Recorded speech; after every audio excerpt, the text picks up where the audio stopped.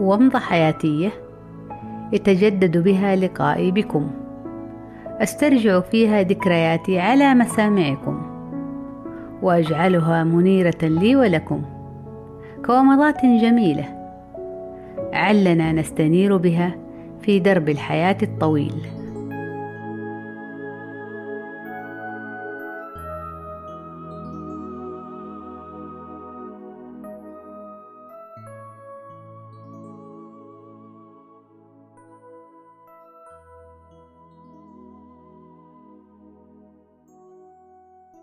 حينما قررت أن أشارك ولأول مرة في عرض إحدى نتائج أبحاثي على شكل بوستر أقف بجانبه أشرحه لمن أراد الاستزادة، وبشرحي له كان يريد الفائدة. نعم، حينما فعلت ذلك أدركت أنه كان قرارا خاطئا، على الأقل بالنسبة لي، لكوني شعرت بأن ذلك لم يناسبني حقيقة، لكوني اعتدت أن أشارك في المؤتمرات العلمية متحدثة مبين الموضوع الذي أتكلم فيه، وأناقش من أراد معرفة المزيد أو أراد التعليق.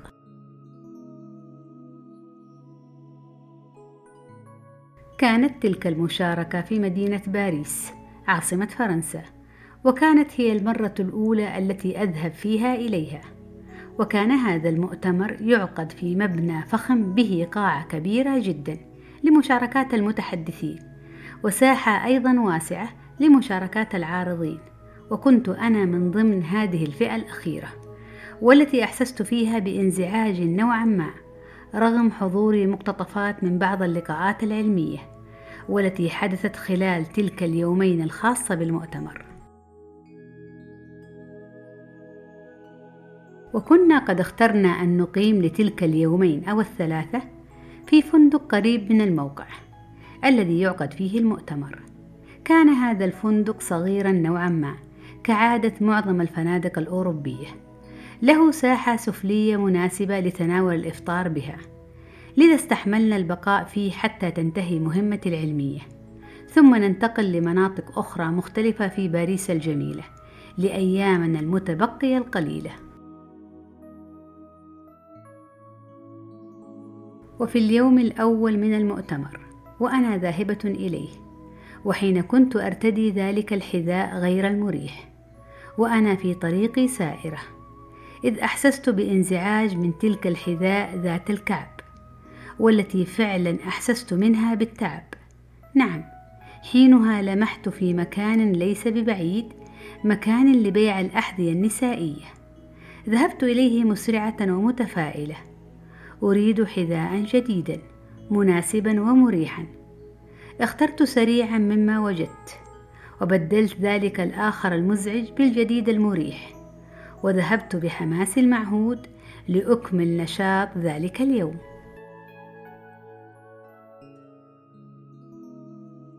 وفي مساء اليوم الثاني، وبعد أن تناولنا عشاءنا في مكان ليس ببعيد عن مقر إقامتنا، وبعد أن خلدنا للنوم لفترة ليست بالطويلة، إذ نسمع صوت جرس الإنذار. كان صوتا عاليا ومتواصلا. عندها قمنا من النوم على فزع، فهذه حادثة أول مرة تحدث لنا، خاصة حين سمعنا الطرق المتواصل على باب الغرفة. عندها الفزع الشديد تملكنا، والطلب الملح يوجه لنا أن نخرجوا واتركوا كل شيء، وصوت جرس الإنذار المستمر لا زال مرعبا.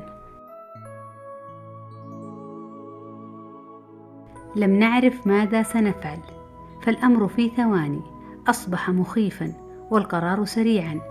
نعم، علينا أن نغادر الغرفة بل الفندق وعلى وجه السرعة، تاركين كل ممتلكاتنا وإثباتاتنا في الغرفة ونسلم بأرواحنا فقط.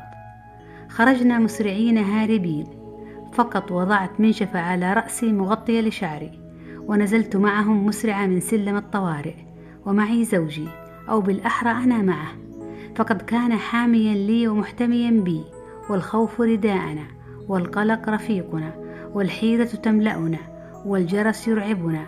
فما الذي حدث يا ترى؟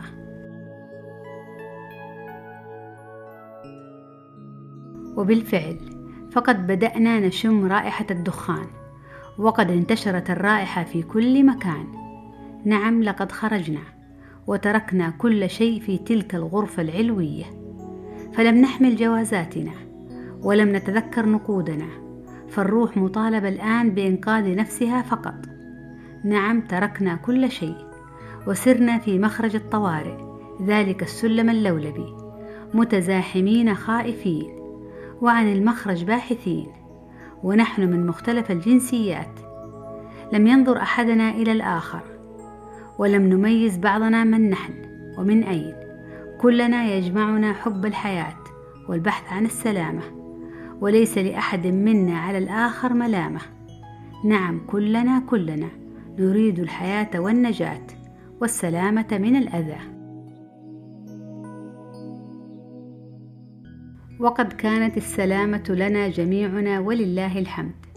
فبعد أن وصلنا إلى الدور السفلي من ذلك الفندق، وبالذات أمام مكتب الاستقبال، اكتشفنا أن الحريق قد حدث في المطبخ، كون أحدهم قد نزل في ذلك الليل، وقد هاجمه ذلك الجوع العنيف، وعندها نزل مسرعا يبحث عن الرغيف.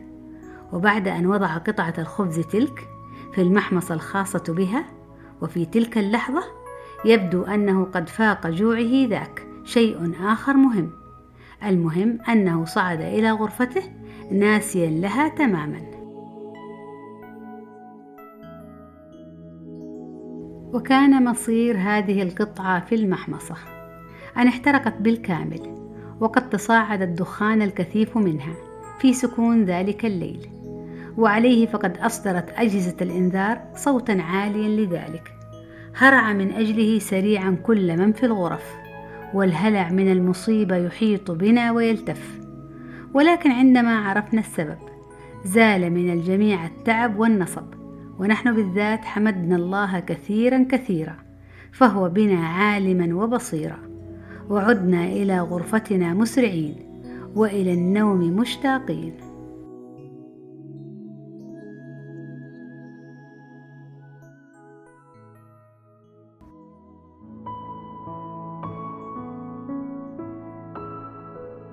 كانت ومضة عابرة في فترة غابرة، وفي مخيلتي حافرة أجمل صورة وألطف ذكرى، على أمل اللقاء القادم للاستنارة بومضة جديدة.